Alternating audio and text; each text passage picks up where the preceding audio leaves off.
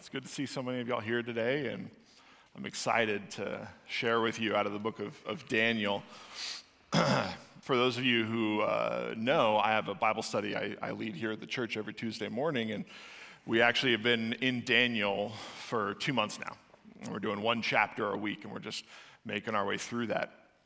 And so when I was thinking about what I was going to talk about today, I figured maybe I'll use the name of God that's in Daniel that I really like and also doesn't make any sense to me.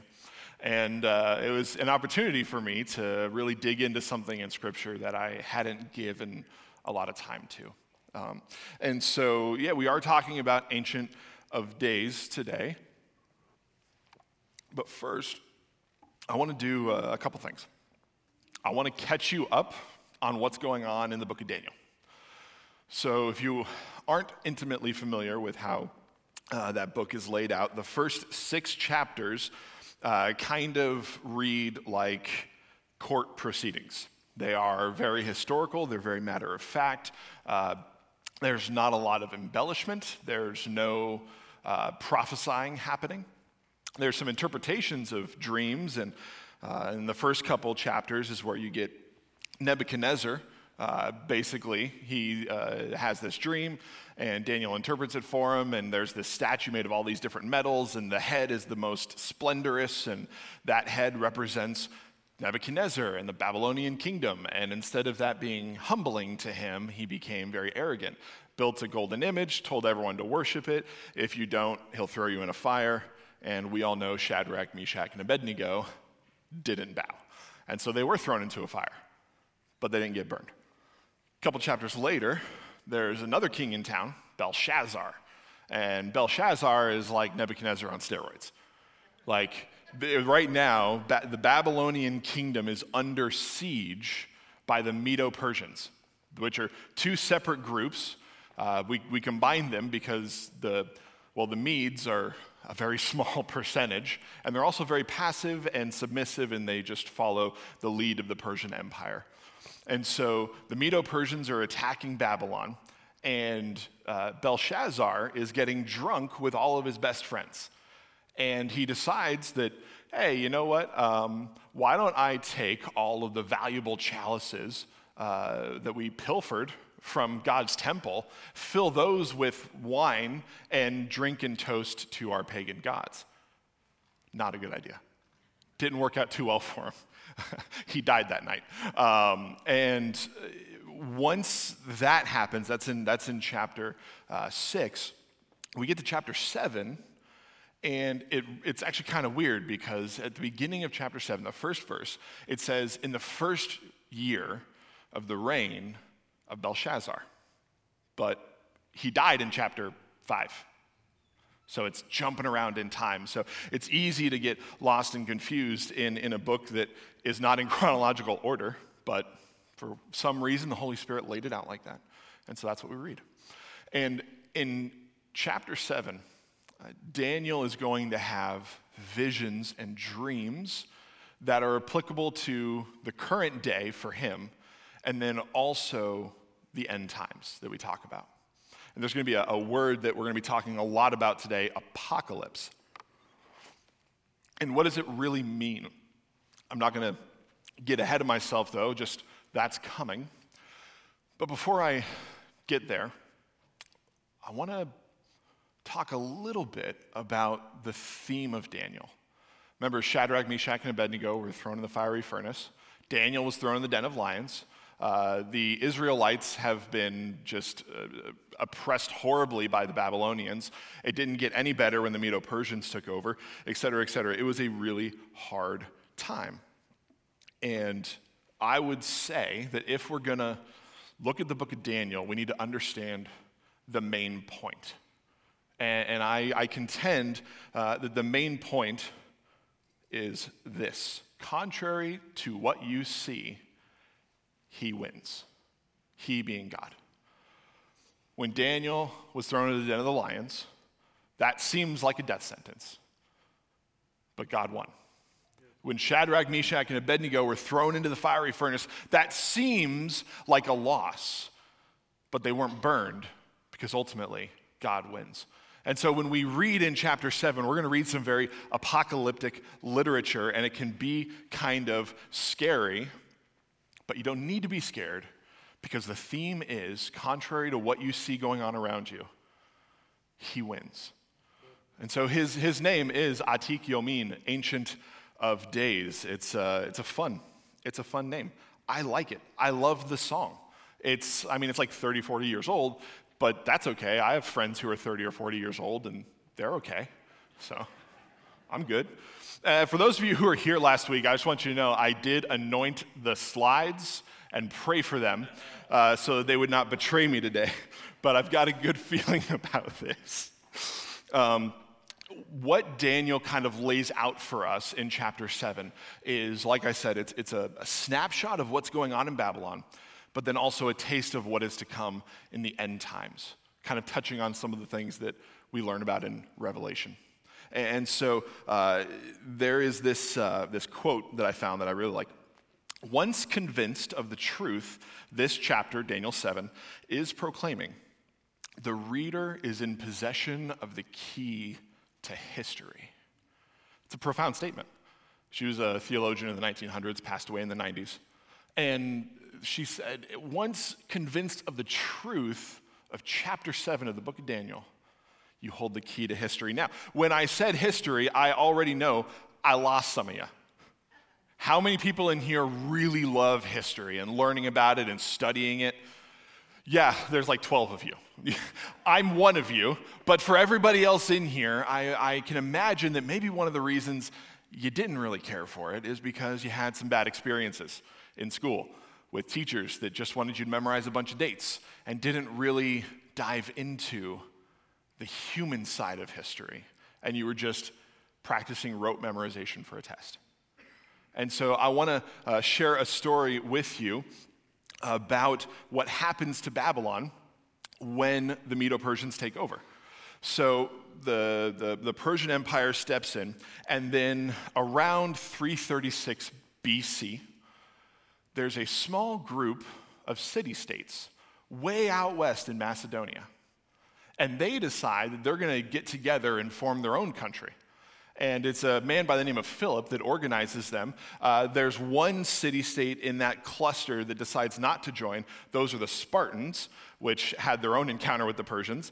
There was a movie about that. But the other 11 formed Greece. Prior to this date, Greece didn't exist. So Greece was formed a little over 300 years BC. And the first thing Philip did when they all signed the treaty that they're all together now was declare war on Persia. They had like 30 or 40,000 troops. Sounds like a lot. The Persian Empire had over 800,000. Shortly after he declared war on the Persians, Philip was assassinated. But his son took his place. His son was barely in his late teens at the time, and he took up the mantle of his father to go to war with Persia and win. I want you guys to understand some of the numbers that we're talking about. This would be like Costa Rica declaring war on the U.S. That's not a good idea, right? So they declare war on Persia, and his son, whose name is Alexander, takes the Grecian army and empire, and within 11 years, not only do they overthrow the Medo-Persian Empire, but they control the entirety of the known world in 11 years. So imagine Costa Rica declares war on the U.S., and in 11 years, not only do they overthrow U.S., but they now control the entire planet. It is dumbfounding. It's amazing. It's incredible what he was able to accomplish, and that is why we call him Alexander the Great. He died at 33. He didn't have any kind of a succession plan going on, and so when he died, the empire began to crumble, and the people that moved in were the Romans. And they sustained their own empire long into the birth, death, and resurrection of Christ. All of this is happening in the time period that we're reading in Daniel. It's a beautiful bit of history. I hope hearing that wasn't painful for you because it was a story. It was interesting, at least to me. If you don't like it, you can email Pastor Scott. So, let's see here. I'm going to move a couple slides over. Interesting.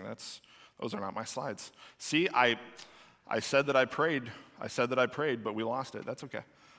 Don't worry about it. I know what I'm preaching on. We don't need slides anyway. I'm just going to get to the end. There we go. This will be fun. All right, so Daniel chapter 7. Let's read it real quick. I'm going to pull it up on my phone, and we are going to read the first 14 verses of Daniel chapter 7. Now, like I said, this started, chapter 7 dates itself by saying, in the first year of the reign of King Belshazzar, and here we go. Daniel is in the Old Testament, so you got to go to that section in your Bible where the pages are stuck together. And here we go.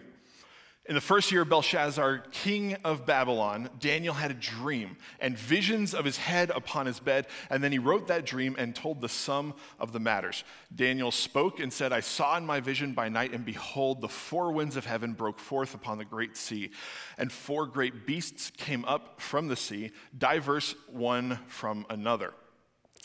The first was like a lion and had eagle's wings. I beheld till the wings were plucked, and it was lifted off of the earth and made to stand upon 2 feet as a man. This is referencing the Babylonian kingdom. A lion with wings was all over their society and culture. Anyone reading this back then would have immediately known he was talking about Babylon. All right, picking up again in verse 5. And behold, another beast, a second, like to a bear. It was raised up on one side, and 3 ribs were in its mouth, between its teeth. And they said this to it, arise and devour much flesh. Everyone makes perfect sense so far? Great. Verse 6, after this I beheld, and lo, another, like a leopard, which had upon its back 4 wings of a bird. The beast had also 4 heads, and dominion was given to it. After this I saw in the night visions. It's an interesting way to say dreams. And behold, a 4th beast, terrible and powerful and strong exceedingly. And it had great iron teeth. It devoured and broke into pieces and stamped the residue with its feet. And it was different from all the beasts that were before it. And it had 10 horns. I considered the horns, and behold, there came up among them another horn, a little one, before which 3 of the first horns were plucked up by the roots. That little horn is Alexander the Great.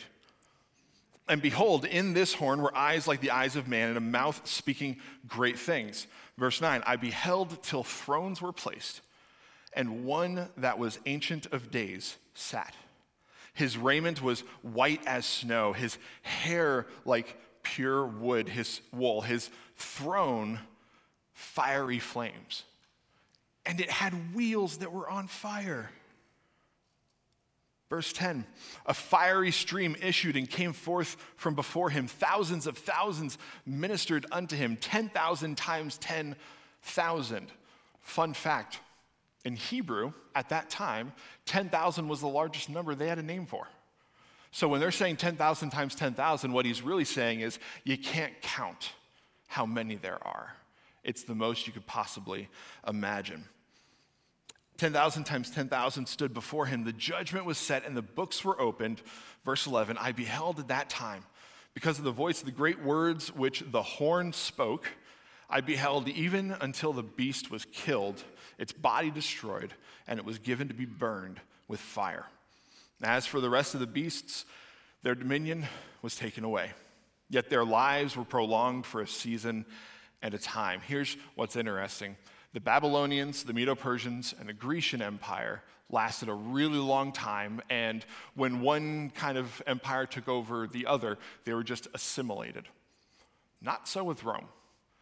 God had, I guess, a bone to pick with them, and they were annihilated completely. So, verse 13, I saw in the night visions, and behold, there came with the clouds of heaven one like a son of man. And he came even to the Ancient of Days, and they brought him near him, and there he was given dominion and glory and a kingdom, that all the people, nations, and languages shall serve him. His dominion is an everlasting dominion which shall not pass away, and his kingdom is that which shall not be destroyed. The word of our Lord. Thanks be to God. When I read Daniel 7, there's a lot of things that I can focus on, a lot of things I can get distracted by. But there's one main thing that I want to talk about, like I said, the main point, I think, of the book of Daniel, that no matter how it looks on the outside, he wins. Daniel saw horrible things. Horrible things. He endured horrible things. He didn't lose his faith, and he didn't walk away. There's a guy by the name of Larry Osborne that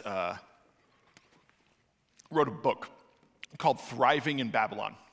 And he was talking about how Daniel took this opportunity to get in good graces with the king, a place of influence where he could speak into it from a godly perspective. And it's interesting how so many of the Israelites were enslaved and oppressed, and Daniel rose to prominence. Daniel was thriving in Babylon. I don't think a lot of us would feel that way. One of the hardest questions that we can ever ask, one of the most dangerous questions we can ever ask, is why? When you came into church this morning, I don't know what whys you brought with you. Maybe you lost a loved one recently, and you've been praying for them to be healed for months or years, and they died. And you look at God and you're like, why didn't you listen? Why didn't you do something? Because if God really is working behind the scenes for his glory and our good, why does it not feel like it sometimes? It's a cliche question, but why do bad things happen to good people? Why do we suffer? Why do we have jobs that we hate? Why are we desperately clinging on to the last thread of our marriage as it's falling apart around us? Why are we killing ourselves day after day after day, trying to get the American dream that Jesus himself would never have supported? 2 cars, a white picket fence, a suburban house, who cares? To Sandra's point, all that stuff goes away when we die. We can't take it with us. There's one thing we can take to heaven. Other people. Other people. And Daniel, the book of Daniel, really touches on this really, really, really well. It lays out for us what it looks like to be in the midst of such extreme oppression and endure. I don't know what whys you brought with you when you came in this morning. I know the ones that I brought. I know the whys that I bring every single week, every single day when I go home. I know the questions that I have. I know the things that keep me up at night.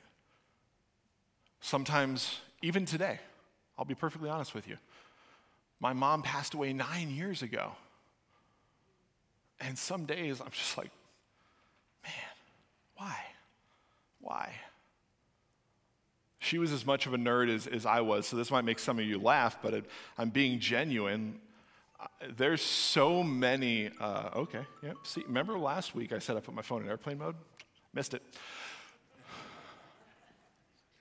There are so many things that have happened in the last 9 years that she would have loved.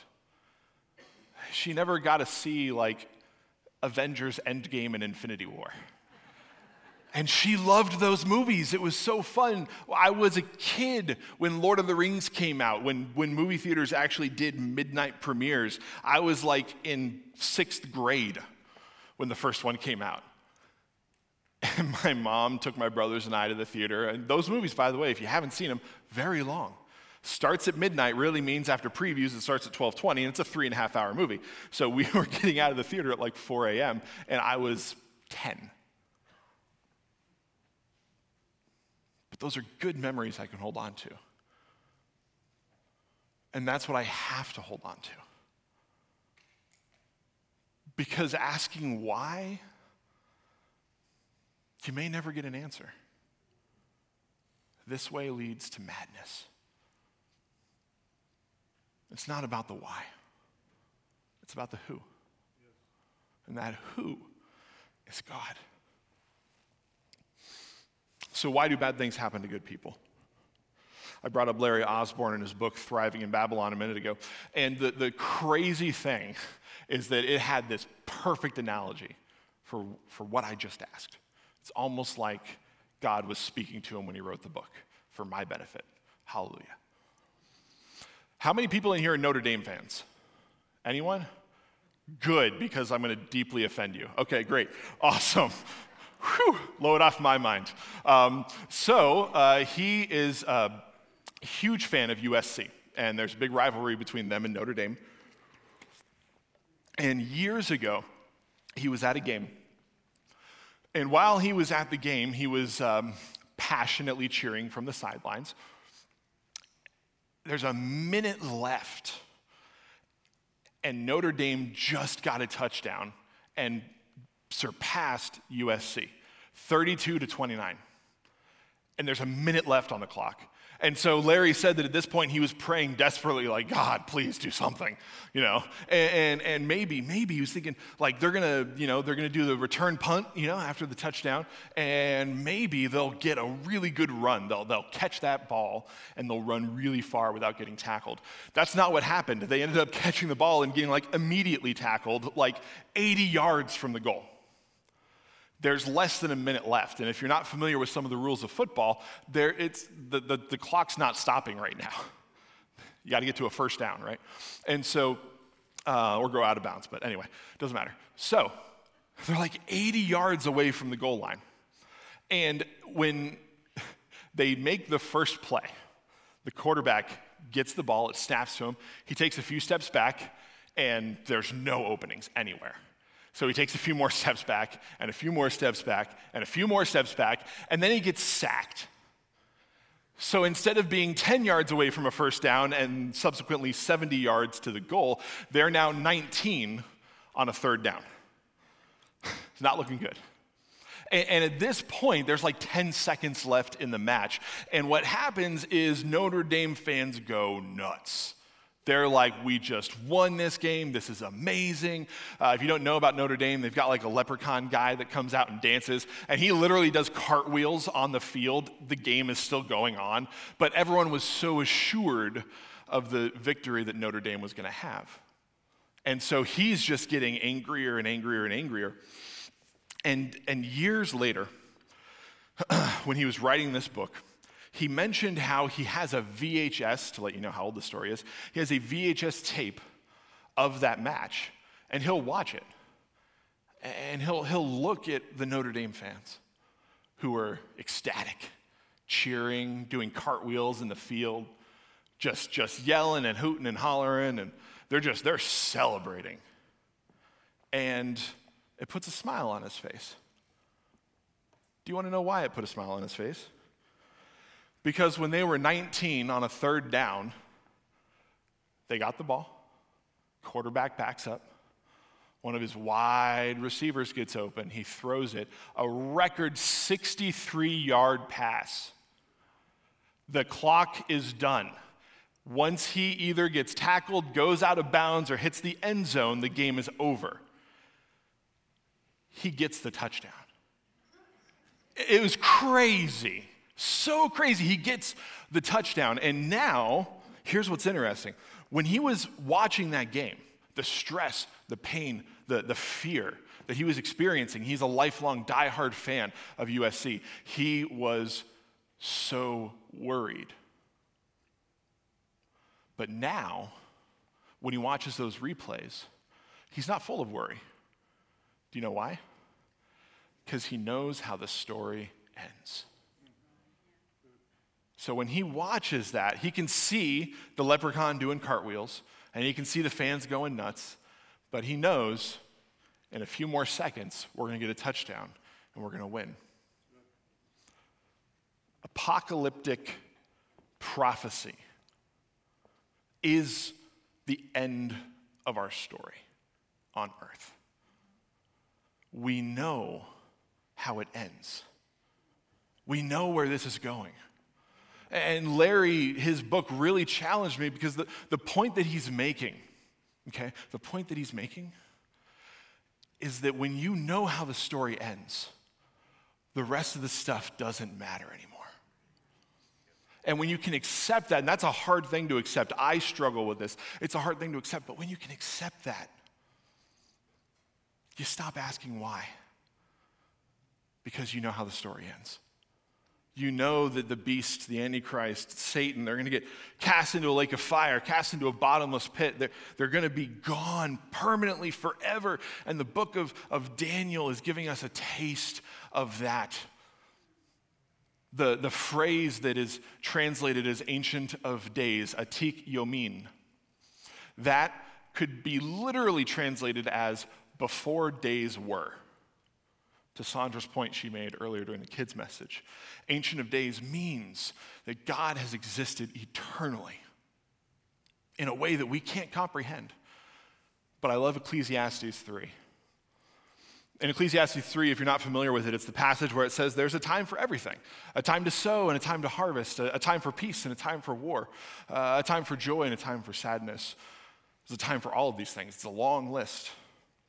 And right after that list is when the author of Ecclesiastes lets us know that God put eternity in the heart of man. Have you ever felt like you were missing something? Have you ever felt like you were one step away from something and you couldn't think of what it could be? You're just discontent and disgruntled. Unfulfilled. That is the eternity that is inside of us, that is constantly reminding us that this is not our home. We are vagabonds. We're nomads. My favorite book by Brendan Manning is called The Ragamuffin Gospel.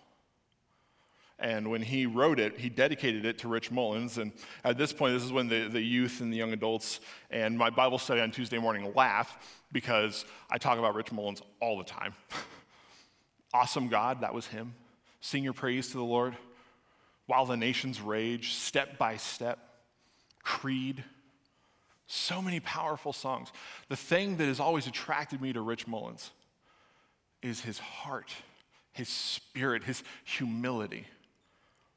I love that song, While the Nations Rage. Where are the nails that pierced his hands? Well, the nails have turned to rust, but behold the man. He is risen, and he saves. Where are the thorns that drew his blood? Well, the thorns have turned to dust, but not so the love he has given.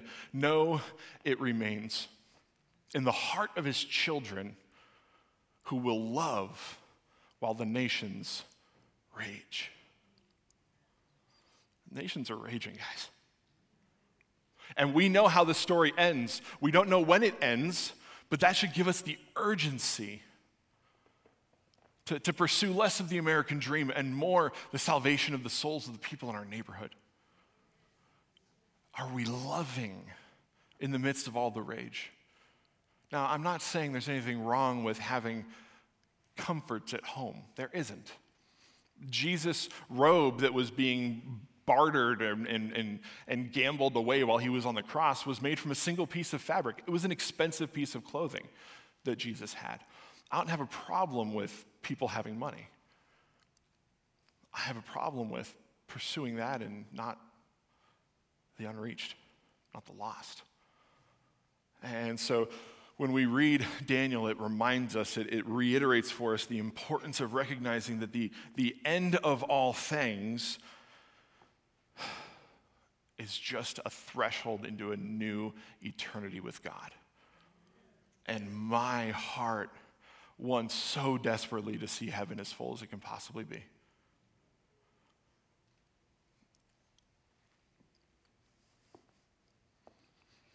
Daniel's name means God is my judge. It can mean, you can interpret it a couple different ways. You can interpret it that it means that only God can judge him, which, if you hear that in pop culture, it's not that great of a statement these days. Only God can judge me. I'm going to do whatever the heck I want. Or you can look at it as him being an advocate on behalf of, that he is in Daniel's corner. And that's so very apparent throughout Daniel's life, throughout his time in Babylon. The reason he thrived is not because he was really good at schmoozing and rubbing shoulders with people. He thrived because he obeyed God, and God caused him to thrive. The church tends to do really well when it's being oppressed. Look at the underground churches that were prolific in China in the 80s and the 90s. In Russia, it's literally illegal to evangelize in public. I mean, there are Christian brothers and sisters that we have, but those churches are flourishing. Why? Because they don't have any distractions anymore. It's all about God. And I think that's what apocalyptic prophecy does for us. It puts things into perspective. And so, Ancient of Days, he existed before time began. He created time for our benefit. It didn't exist until he was making us, when he made days and nights and put the lights in the sky. Ancient of Days, before days were even a thing. So this morning, you came into church and you had baggage. I came into the church this morning with baggage. And I'm up here preaching. Now, you might ask yourself, John, if you're not perfect, why are you a pastor? To that, I would say no one would be a pastor, except for Scott. He's 10 out of 10. It's always weird when your boss is in the room. I don't know, No. The last thing that I want to really sit with for just about 2 minutes, and then I'm going to turn it over to Pastor Scott. I keep coming back to this, and I'm going to follow it all the way through this time. I don't know what baggage you brought with you. I don't know what questions you brought with you. I don't know what answers you are desperately seeking in the dark night when the light's off and you're lying in bed, but you can't fall asleep because something is assailing your mind and your peace. I know what that's like. And I'm so sorry. That's not easy. And here's the reality. When we look at the Lord's Prayer, and he says, "Your will be done on earth as it is in heaven." And then you look at Jesus saying that in the garden when he asks God, "Take this cup from me." But he doesn't stop there. He says, "But Lord, your will be done." You know what that tells me? That sometimes my prayers aren't aligning with God's will. Sometimes I'm going to pray and I will still suffer. But that's okay, because I know how the story ends. The story of the Shunammite woman who desperately wanted a child. And late in life, God gave her one. And then the child got sick and died when he was still not even a teenager. The pain that she must have felt. Yet she didn't lash out to God. She went to the only holy man that she knew, ran out to him and said, "The Lord is with you." She didn't run out to him and say, "Please save my son, bring him back." He asked her, "Is everything okay?" And she says, "Yes, everything's fine, but come with me."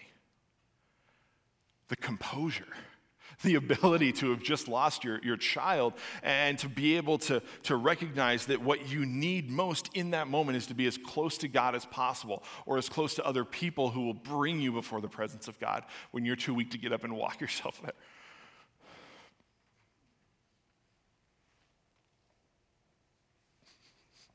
The only reason that I'm alive today is because of some of the best friends I ever made when I moved to Orlando. That week after week after week, we sat around a table and we played games and we hung out and we just had fun. I was always the funny guy, but I wasn't very funny. I was miserable. And he stayed by my side. And in a moment of clarity, I realized that people didn't just love me because I was funny. These people loved me in all of my goodness and in all of my brokenness. They loved me. And that got me on the right course again. So I don't know what you brought in the door with you, but I just want to pray. And I want to give you the opportunity to stand. I'm not going to ask you to come down. I'm not going to ask you to do a bunch of religious, ritualistic things. You can stand if you want. You don't have to. I don't need to know if you don't want me to know. It's between you and God. But if you were last week, you have my cell phone number, so you can call me. Actually, a lot of people did, so thank you. That was really nice, actually. So I'm going to pray. I'm going to pray that God would help to keep, as Charlie Myers says, the main thing. That we focus on Christ. That we be like Peter, that we step out of the boat and we fix our gaze on him. Let's pray. Lord, I love you so much. You are good, and your mercy endures forever. As we sit here, some of us in this room, others online, even others maybe watching days, weeks, months ahead, years even. You know what we're dealing with. You know the deepest cries of our hearts. And you don't ask us to cover up. You don't ask us to fix it. You ask us to come as we are, boldly into your throne room. And so we do that this morning, Lord. Lord, I pray that today would be the end of shame in this room. I pray that today would be the end of perfectionism in this room. That we would not just praise and give accolades to the things that men look at, but that we look at character. We look at fruit, the things that God does. Lord, thank you for the reminder that you don't need me to be perfect. You knew I never could be, and so that's why you sent Jesus. So for all of us here, remind us every day, Lord, that you are the Ancient of Days, that you are our God, and we love you, and we praise you, and we pray this in Jesus' name. Amen. Before Scott comes up, there's one thing that I want to mention about Ancient of Days. It was a revelation that I had a couple days ago when I was at Barnes & Noble drinking coffee and working on this sermon. And I asked myself, what does it mean that God exists outside of time? And do you know what I think he told me? I say I think because I'm never going to be so arrogant as to assume that I'm always right. I don't want to pull the thus saith the Lord trump card. I believe that he said, because I don't exist inside of time, I experience all time at the same time. That means the hurts that you felt years ago, he feels today, because for him, today is also years ago. And the hurts that you're going to have in the future, he's already there too. It's easy for God to go ahead of you. He's eternally ahead of you. He exists outside of time. He has seen your entire life in the blink of an eye, and he loves you. Greater love has no man than this, that he should lay down his life for his friends. And we know that God loves us because even though we were sinners, Christ died for us. He didn't die for a perfect church. He died to make the church perfect in his sight. God is good. He is so good. Ancient of Days, for all eternity. Well, Pastor Scott, would you like to come up and segue from that? Amen. Well, John, we love you. And that was fantastic. Contrary to what you see, he wins.